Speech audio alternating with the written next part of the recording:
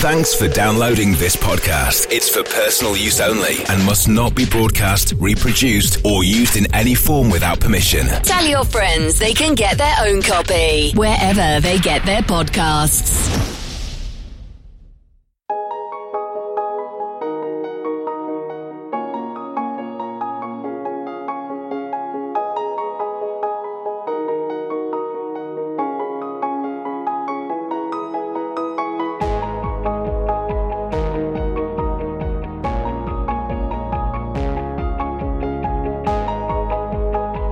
Well, delighted to say that we are joined by Tom Kristensen, the man for whom, well, he just makes Le Mans look really easy as an endurance race. Talking to Tom about his life in motor racing and his new book, which is called Mr. Le Mans, Tom Kristensen, written with Dan Phillipson and a couple of UK journals with chapters in there. Tom, first of all, thank you very much for joining us on the Radio Show Limited network of channels.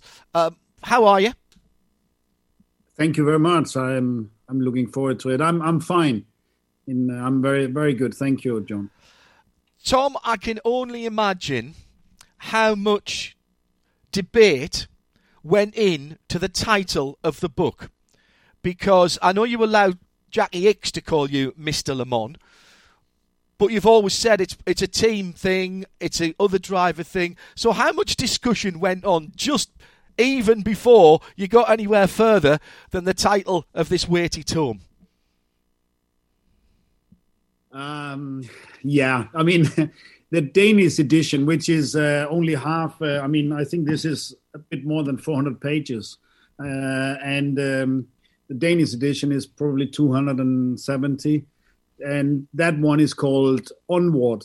And that was kind of a word which my dad was always saying. And when we are reflecting on let's say, things in generally, a bad race or a bad soccer match or whatever, let's just get on with things. That was sort of his word, and that was the title of that book. But Dan wanted certainly also this book to be a bit more reflecting on more on my career and a little bit less than just on me as a person, as the main the Danish book did. I'm probably a bit more household name here in this side of town, and in that sense. He said it has to be named Mr. Le Mans because that's what other people call you. And the debate took quite some time, and we swallowed it. And the next time, it was already on the let's say the dossier, and it was already on the. So, I accepted that, but of course also with a kind of pride, and also the thing that the three people who contribute, apart from Dan, to the book, Niels Finderup, Charles Bradley, Gary Watkins, and also Dr. Ulrich, his forward. I have not been able to change anything in that at all. I gave my feedback, and he said thank you. And I think Niels had one test which was probably at the wrong place. That's the only thing which is changed, and that also goes to say about the title of the book. Who decided on the format of the book? It's a biography. It tells about the trials and tribulations as well as the triumphs of you going way back to your karting days, and in fact before that as well. When I say the format of the book, I don't mean how many pages and where the pictures were, because for those of you who haven't read it, and I strongly suspect you do, I read it in one sitting. It is fascinating and just draws you in.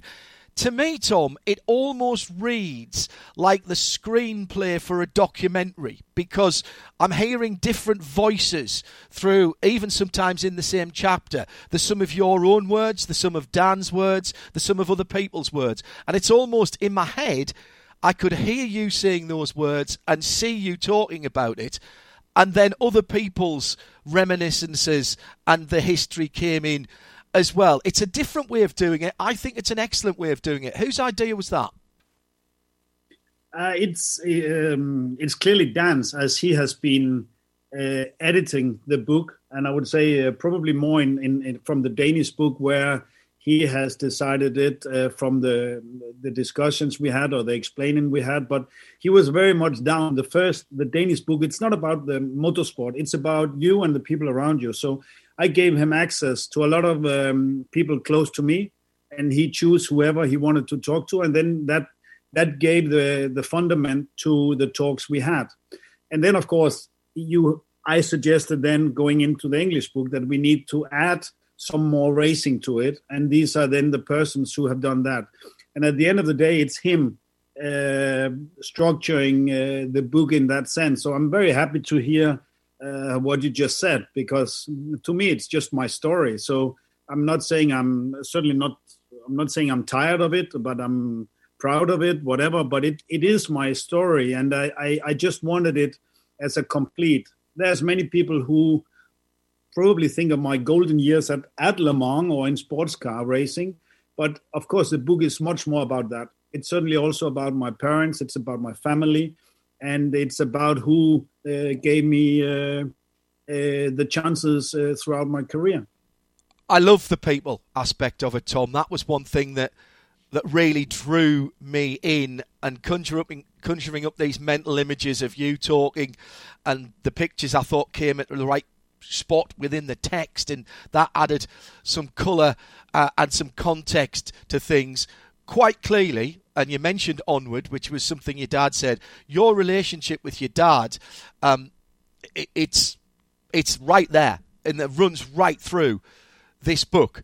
Your dad no longer with you, really made me sit up and take notice. Fabulous relationship that you had with your father. And was that easy or difficult to get into the book in the right way? But that is, of course, the Dan, and particularly also, or Dan and Niels, who very much touched on these times. But it is difficult, because there's a lot of love. But I would say my relationship to my dad was many times difficult in that sense as well. He was hard on me, but at the same time, I knew that when you do well, I also knew how proud of me he was, even though he would tell me the complete opposite. But that was kind of the play of that chemistry with parents, I guess. But my dad and my mom were two very different people in that sense. But I would say my dad was hard on me, but after he passed away, racing lost a lot for me as well. It was a lot of this that I didn't get the proper feedback in many ways. So that was also part of my reason to, at one stage, to stop racing. I recognise, and I think any son who's had a father who takes an interest in what their son is doing will recognise some of the passages that and the interaction between you and your father, both the good things and the bad things. Big critic, but often behind the scenes a big supporter, and that really struck a chord with me there, Tom. The process of putting this together, this book, it doesn't happen overnight. You said that Dan took the Danish book and moved it forward, and you wanted to move it forward. How long does it take to do something as big and as expansive as this book clearly is? It takes, for me, it takes much longer than you think. I mean, Dan many times clearly are frustrated with me wanting to have, let's say, the right pictures, the right wording on the let's say below the pictures, the right person to contribute in many ways. So it's a long process. But the initial Danish book, I don't know how long it took, but I think it must be nearly a year. I think he worked with it, and then going into the English book, it must have been, I don't know, probably 6-7 months again, probably like that. I don't know. It took a long time, and he was fully on it, of course. How difficult was it for you, in some ways, to relinquish control on this? I've worked with you before. I know we've done presentations together. I know how much you prepare. I know how much you enjoy controlling as many things as you possibly can. Did you have to, in some ways, let go to get this book, get this project underway? And was that easy to do for you? I would not say easy, but it was also, that was clearly put up in front in many ways, that I would like a bit more racing in it. So yes, the 3 contributing journalists, including the foreword of Dr. Ulrich, surely I didn't see before the book was ready to print. But I think what made it easy is I'm a retired racing driver. I could imagine that it was always, as a racing driver, it means that whatever you do, you're on the journey, you're on the course, and whatever you do will have an impact on how you obviously are going forward in a very competitive environment. And I think here it became quite, let's say, it's sort of done and dusted. He feel free to speak to everyone around me, and of course, with this information, when we sat down to do the interview, there was, of course, surprising things, let's say, on how other people have seen it or felt it, which didn't necessarily cling in my imagination on how things has gone forward, which can be quite frightening or can be quite interesting, and I would say that certainly was an eye opener at times. Absolutely, there's so much that I enjoyed in the book, so much. I think I know you a little bit. We've spent a lot of our working lives together. Yeah, for sure. And yet there were passages that stuck out to me that were just so brilliant. One of the things, I think it was on page 129 from memory. Let me pick it out. Mm-hmm. You're talking about Le Mans here, and you said, it's like you'd never done talking about the race, which can be seen, felt and experienced in wildly different ways. I enjoy listening to spectators' experience of the races I've driven in. They usually get something out of it that I haven't. These conversations most often reveal we've experienced the race differently while imbibing the same atmosphere, smelling the same motor oil, having a wonderful time. That's why the race, Le Mans, gets to the very soul of those who are there. I see 2,000 things from my car that others just don't see. Conversely, people surrounding the track and in the pit have totally different points of view. Together, it makes Le Mans 24 Hours a collective adventure. I love that, a collective adventure, where anything can happen. Tom, you're not just a great motor racing driver. That's philosophy, that, mate. I mean, that is such a distillation of nearly 100 years of history. I've got goosebumps on my arms looking at you, reading your words there. How important was it for you to get those words, to pass those feelings over?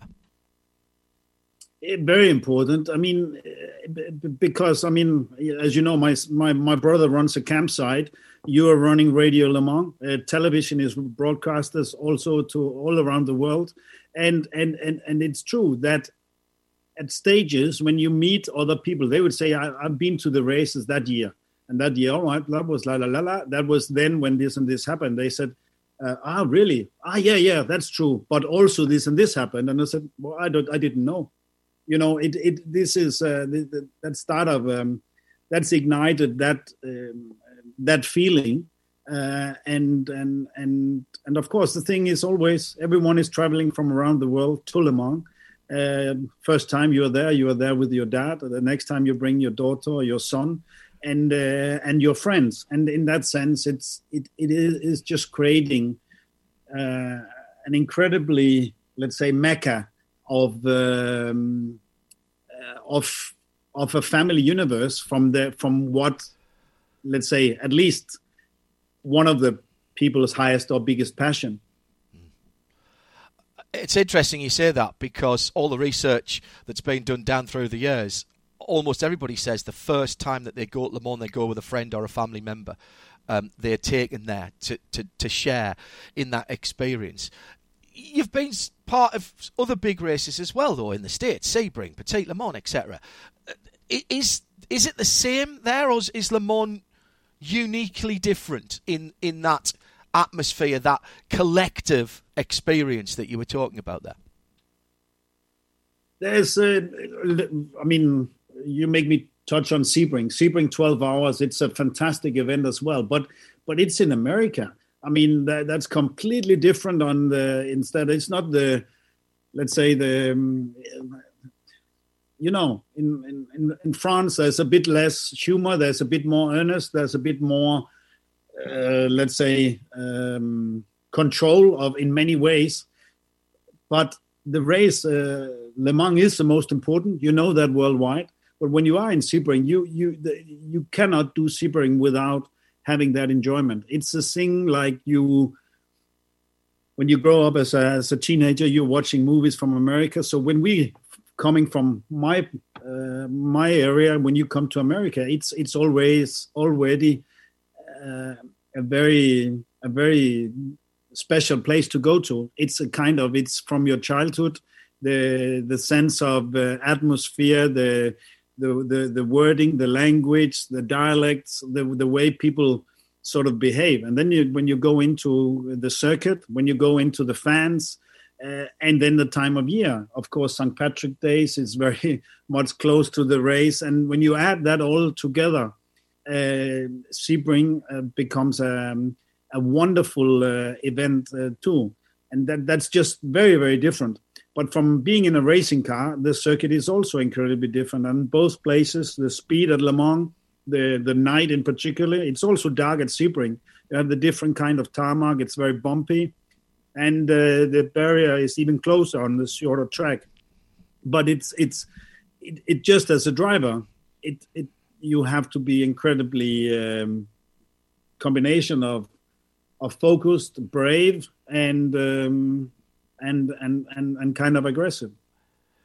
Tom, when you look back on your career, and this book, I think, brings this out, it's not been straight lines, has it? You've gone over here a bit, and then, oh, no, hang on, turn round, let's go back down there and wind up this road. There's been a lot of fighting in there. I don't mean physically fighting. There's been a lot of challenges for you. Yeah. No, but I think any young racing driver is seeing. It's difficult to see your path. You cannot. There's not many drivers who has had a completely trouble-free straight path, and particularly when you in those years, you have to go where the opportunities, as you couldn't. I mean, budget or money would sometimes help breaking down the barriers, and I've never had any of that. So it was very much the human element, the people, the contact, the networking, the knowledge of respecting other people, and always trying to do an extra call or do an extra telefax or as it was back in those early days, even letters, of course, handwritten on your at home. This was very important, and definitely there has been closed doors along the way. Small step forward, suddenly you stumble and you're 3 steps down. Yeah. But then you prefer to go and do it again, because you have smelled to it where you would like to get. So, I don't know.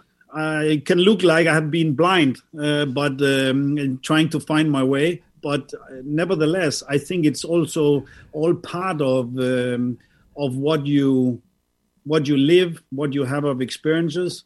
That is always going to help you. When you have tried very hard along the way, it's going to help you when you have the troubled time. That's how I feel it. When you look back now, how do you feel about not getting to Formula One? I know it would have been different if I'd asked you that question in the middle of your career, but now when you look back, was that as big a deal as you probably thought it was at the time? I'm at ease with it. I mean, Formula One was the dream, because when I won the small club championship in Mo when I was 11 years old, people said, "Oh, he's doing good, that little boy. He can make it to Formula One." Ever since, you hear that, and that's a kind of, let's say, the traditional journalist, the way they look at motorsport, and so in that was already planted in my mind that I would love to go there. So yes, along the way of being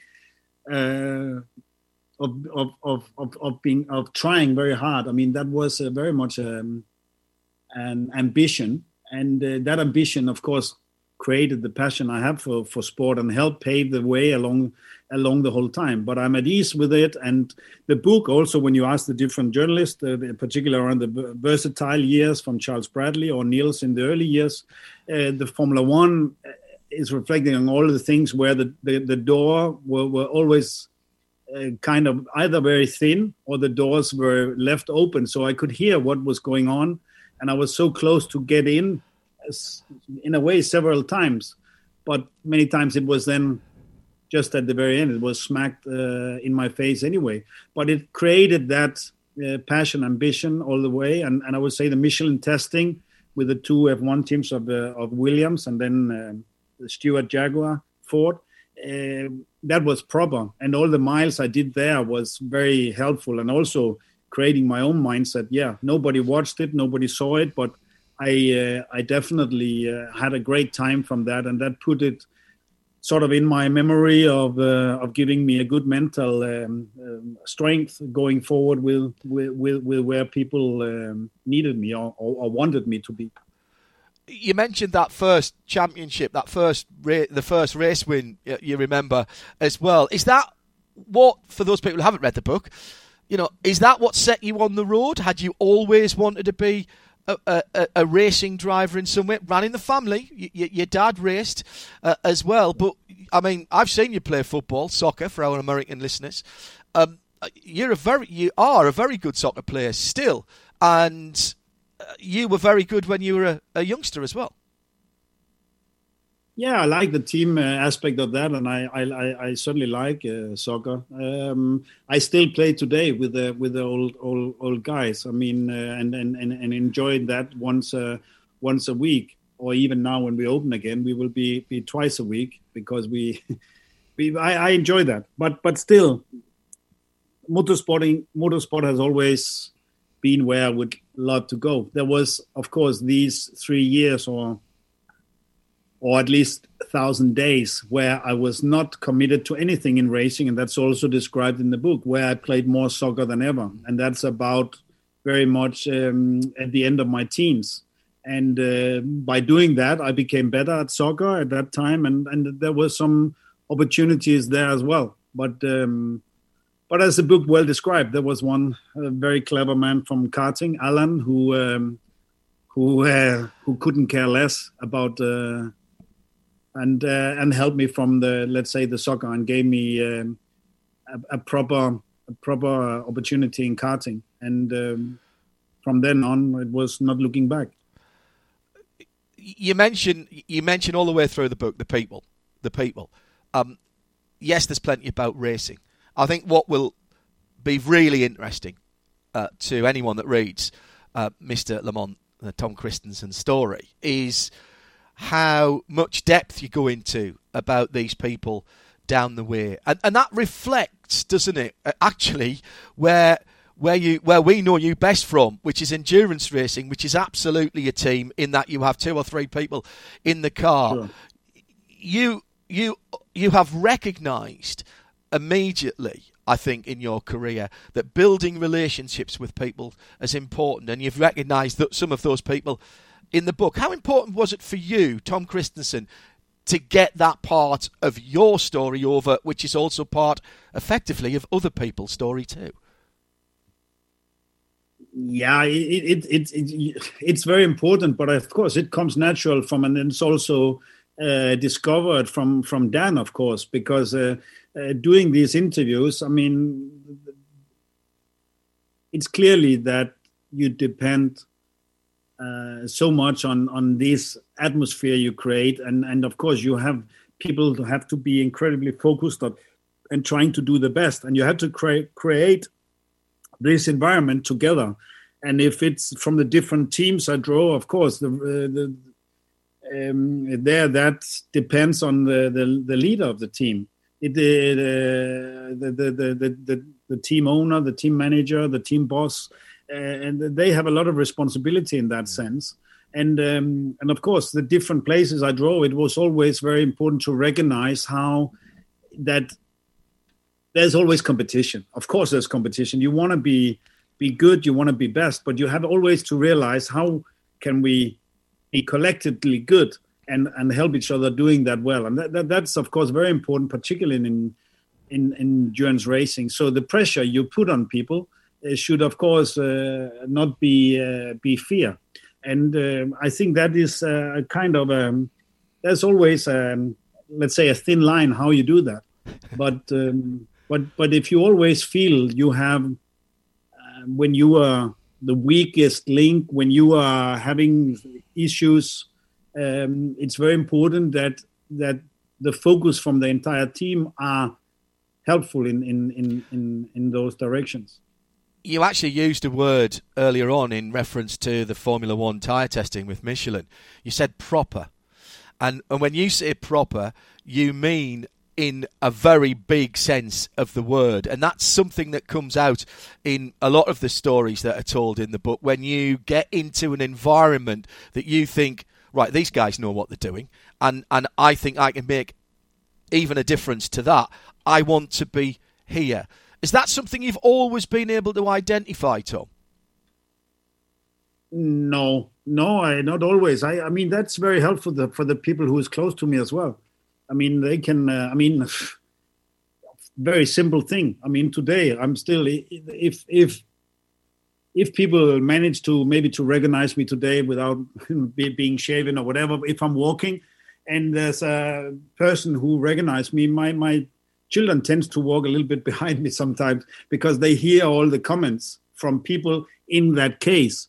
And many times, I mean, they will ask me to stop if I need to, let's say, to contribute with a conversation or things like that. I don't know how to sort of to explain it, but of course that's a very simple thing. But in general, if I have not acknowledged somebody who has done a good job, it maybe be the worst thing you can do is leaving a car, jumping out of a car, frustrated from whatever you have experienced, and leaving the garage without having the small talk with the team going out. That's a no-go.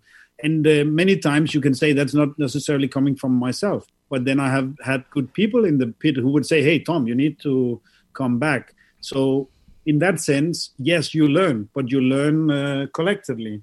And that's important. And from my very first Le Mans in 97 with Stefan Johansson and Michele Alboreto, I couldn't wish for any better to start my first, when I came as a youngster, and they were, of course, experienced Formula One drivers, and joining them, and particularly Michele, who knew the car best and was very much the going forward with that. I learned so much during that week that I probably have done an entire year at school, just in the way of being able to be given so much faith without giving the pressure. I had a lot of pressure from myself. I had a lot of pressure from the adrenaline of being able to see that there is an opportunity here. I need to do well. But the way that they gave me the support to say that they love being with me, that's something I will never forget from them. And in many ways, Michele, the true gentleman in that, is something I cannot speak enough about. That deal, that Le Mans deal, came together very, very quickly and at very, very late notice. I spoke with Gary Watkins about this, and he remembers calling you when you were on your way to Joost and lost in the fog. You actually hadn't got there yet. This young Danish single-seater superstar was going to Le Mans, and my goodness, you took that chance. But that came together almost in a heartbeat, Tom. Did you have to think very long about that? It probably changed your life. you couldn't have known that then. How long did you think about that when that offer came in? No, I was playing tennis. I got the call, and then this is late or in just before daylight is over on Wednesday. And on Friday morning, I flew down to Waldmichelbach and drove then towards there. And when I got the call on one of these, I got my first mobile phone a year or so before that. It had an antenna on it, so it was. I was, and he had sniffed that I was going there, but I hadn't signed the contract or anything yet. I was just heading down to meet Reinhold Joest, Ralf Jüttner, and the team actually had left. The truck had left for Le Mans on the previous day, so there was not much there. So it was a wise decision, but very instinctively, and it's about opportunities, and it's about what you said before. I mean, you need to say yes and go for it whenever, and this was certainly one of these which was a step up and not a step down.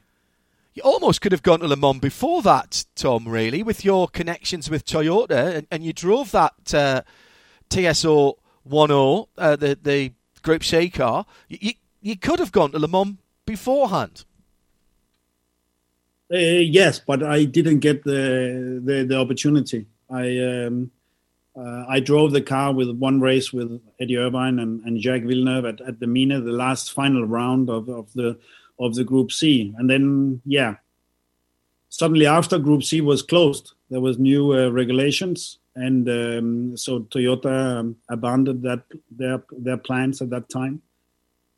But I got some experience driving it, and that helped me when I eventually got the drive in with Joest. Should be mentioned that Tom set a new lap record about 3 or 4 laps in a row in the middle of the night while he was doing a quadruple stint in that Joest car at Le Mans that year. That was an extraordinary event in your life. At the time, of course, you can't know that is going to make such a big change, Tom.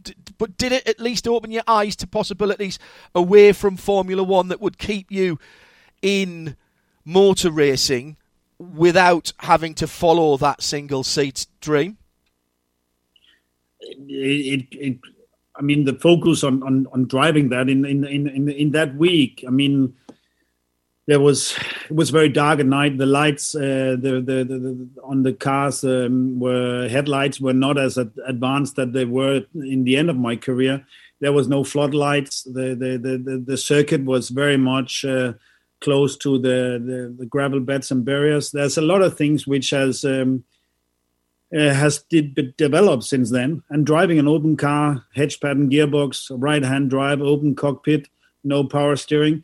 It was very different. So it was. I've just been very, let's say, grateful to drive three decades at Le Mans. But back then, that entire focus was on driving that Porsche around the track and not making any mistakes, not letting anyone down who had given me this opportunity, and that was by far more important than anything else.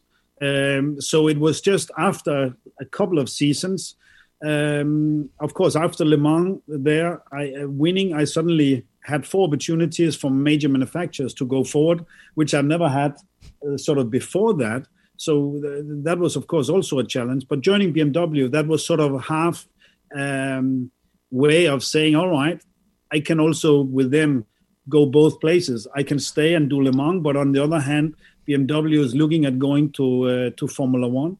And that was kind of a decision which sort of had a chance of going both ways. And that was the decision made with those grounds. It's Tom Kristensen with us here on the Radio Show Limited network of channels. We're talking about Mr. Le Mans, the new biography available in the UK from the early part of March, and we'll have all the details for you on our website, but you can go to Evero Publishing as well to see the special editions, including some signed editions of the book available there as well. with a book called Mr. Le Mans, obviously we're going to have to talk about the 24-hour race, Tom. But I just want to finish this part of our conversation on the F1 side of things. When did you realise you were going to have to let the F1 driving dream go? When did you have to set that free? Yeah, I mean, it was probably, it's around that time, early noughties, of course, probably mid-noughties, towards mid-noughties.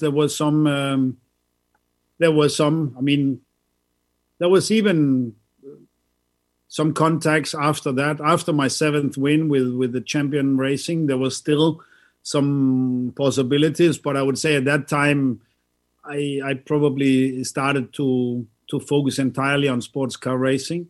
Even after our win in 2008, can you believe it? But of course, I'm over the time in terms of age going towards that.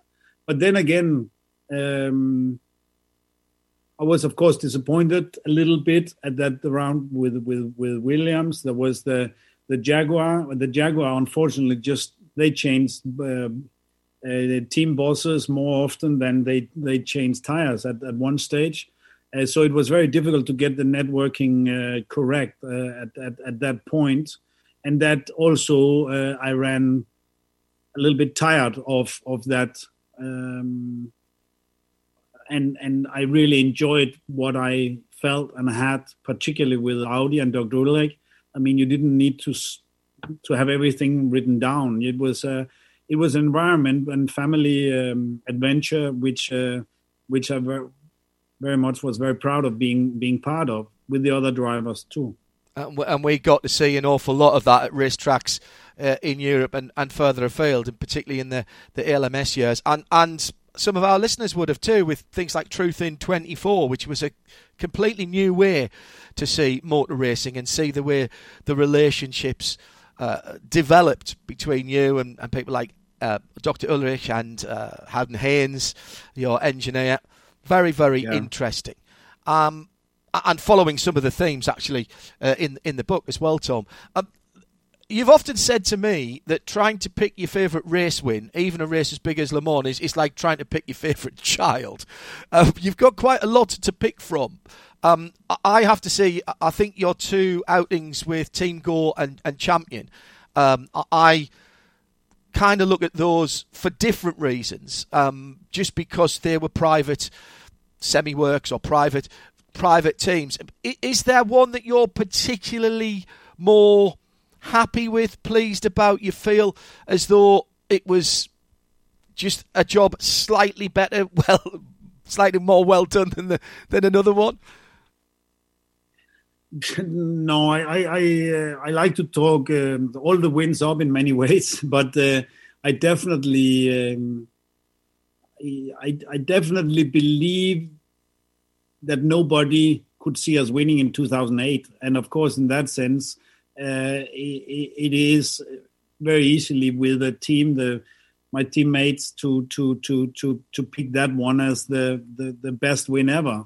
When you go personally into how happy you were with your driving, how happy you were with in terms of the feedback, in terms of setting up the car, in many ways, clearly the Team Go, we were doing well,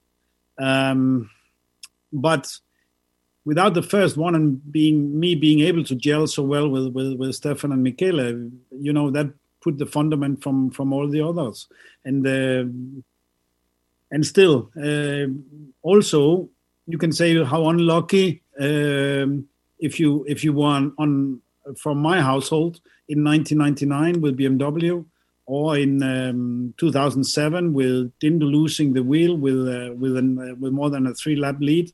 We could, if we just had known, it would be easy to tighten a wheel optimal again, and then of course leading with when the visibility caught out with a Ferrari, which couldn't see him, and unfortunately he couldn't see the Ferrari as he was just coming around the outside with Timo Bernhard. So these three from the lead could very easily or possibly have been three good victories as well. And that's without mentioning myself when I had the unfortunate, let's say, misunderstanding with the BMW, with Andy Prio, who I have just been around the track with the day before, giving him his rookie sort of ideas about the track. And that is kind of too bad to end in the gravel trap on a race, which was also but that's Le Mans, and you have to respect all that. You have to respect all the tough times, the mistakes which unfortunately can happen very, very easily. I think it's interesting you mentioned 2008. That was the diesel, of course, and that car was not fancied. Similarly, actually, the Team Go car wasn't the favoured car that year either. But it was Peugeot's year in 2008. That's what everybody was saying. Is that what picks that out? That you were in some ways against the odds? Nobody takes anything for granted at Le Mans. You say Le Mans decides, nothing else does. But when you're up against the odds and you do get a good result, is that why that made 2008 that wee bit more special? Yeah, but you were never in control as well. The race was incredible. You could never be able to sort of it was constantly changing forward and backwards. Without the rain, you could say we would clearly not have won. But we knew there would be a bit of rain. Then there came a little bit more than we expected. But the way it just unfolded, it was that we knew during the dry periods where they were superior, where people would probably look up towards the heaven, looking at our performance. We were doing as fast as we could. We knew that there would come rain, so we looked at it more than we had to make sure we do everything in the periods where we were not superior, because that will make our performance better. So pit stops, the way we ran the car, we had to extend the stint. So if we at times could do another lap, we would definitely try to lift off and coast a little bit, try to do that extra bit, and we would get the feedback if that was faster. Otherwise, we wouldn't do it. And we were constantly trying to optimize our performances. I think about 2003 as well, Tom Kristensen, Bentley boy. I well remember the party at the Savoy after Le Mans, and one of my prized possessions still, and I think the statute of limitations has run out on this. I've got a photograph with you, Dindo and Guy. I've got some Bentley logos that the guys at Bentley gave me. I have the menu from the night, which I got everyone to sign. And I have, don't tell anybody, I have got a napkin with the Savoy logo on, which I got you guys to sign. And they're all in a frame in the hall downstairs. Yeah. One of my really prized possessions. That was an extraordinary year as well, to take that great mark back to Le Mans and to win. And again, perhaps, maybe, I won't say luck, because I know what you and McNish think about luck, but maybe fortune went your way, because again, yours wasn't the car that was favoured that year. Yeah, I don't know. We were definitely, after the pre-test, we were doing well, and we believed that we could win. The Achilles heel was the narrow tires from Michelin on the Bentley.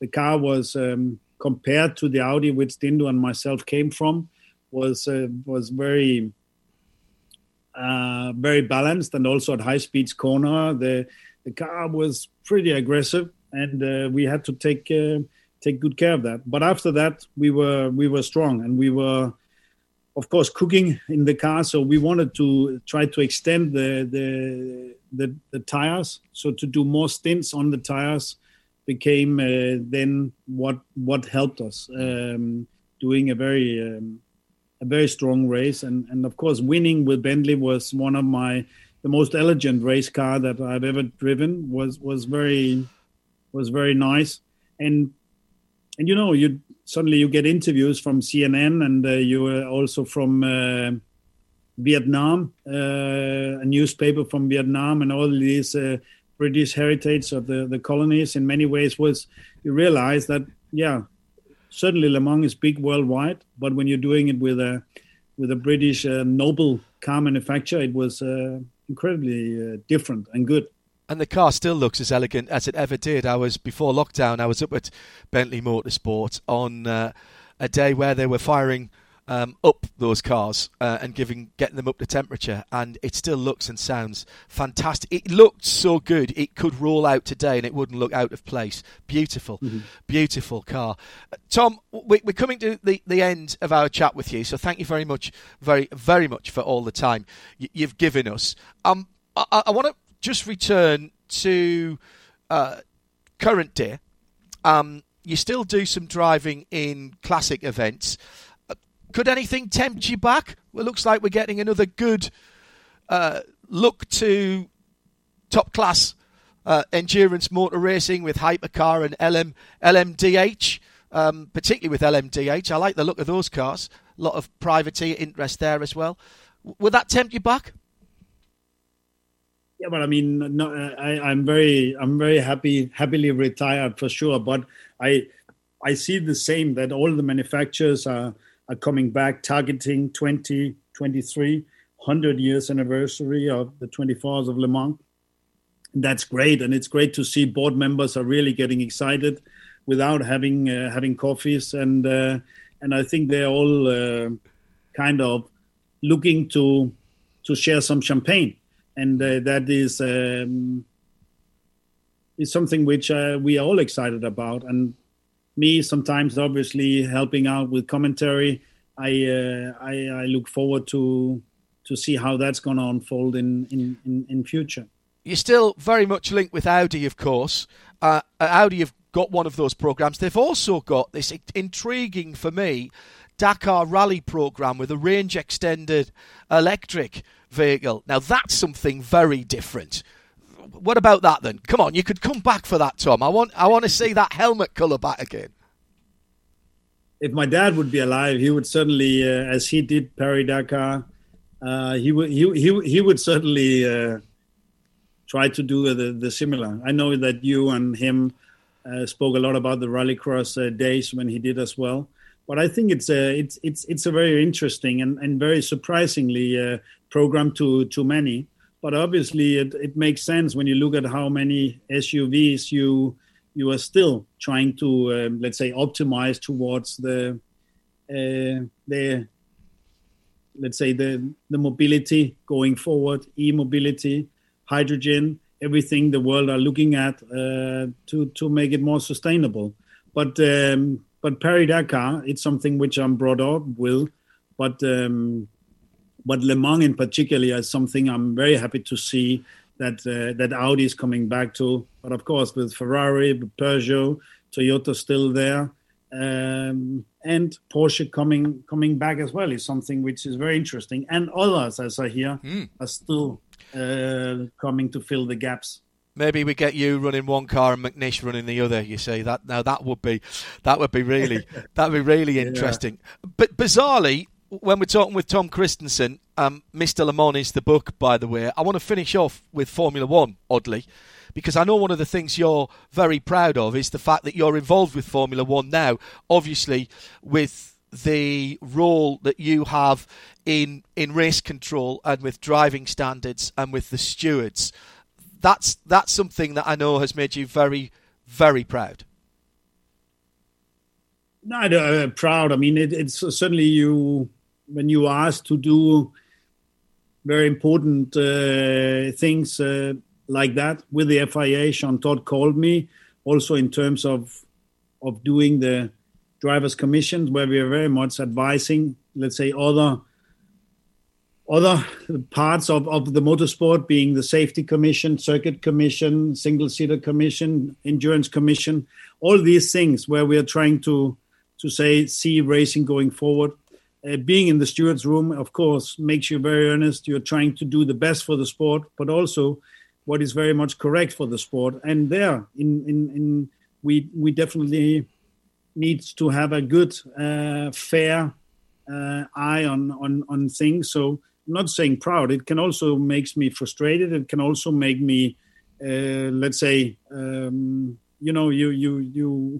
very much try to do what is the best and most correct for the sport. So it definitely takes you and fills you with adrenaline the few times when I'm in the stewards room. At the same time, sometimes I'm in the commentary booth, which is also, as you know, creating a lot of adrenaline and a lot of passion for the sports which we love. Tom, you've given so many people so much pleasure down the years, me one of them. You've always been a true gentleman, even when times have been very tough indeed. And I deliberately didn't want to talk about some of the worst times that we've been through in our sport. You've given of your time today. Thank you very much indeed. Can't wait to see you again in person and share some more chats, but hopefully with the sound of race cars behind us at a racing circuit. Tom Kristensen, Mr. Le Mans, thank you for joining us. Thank you very much, John. It's a real pleasure, as always. Thank you, and to everyone out there, see you.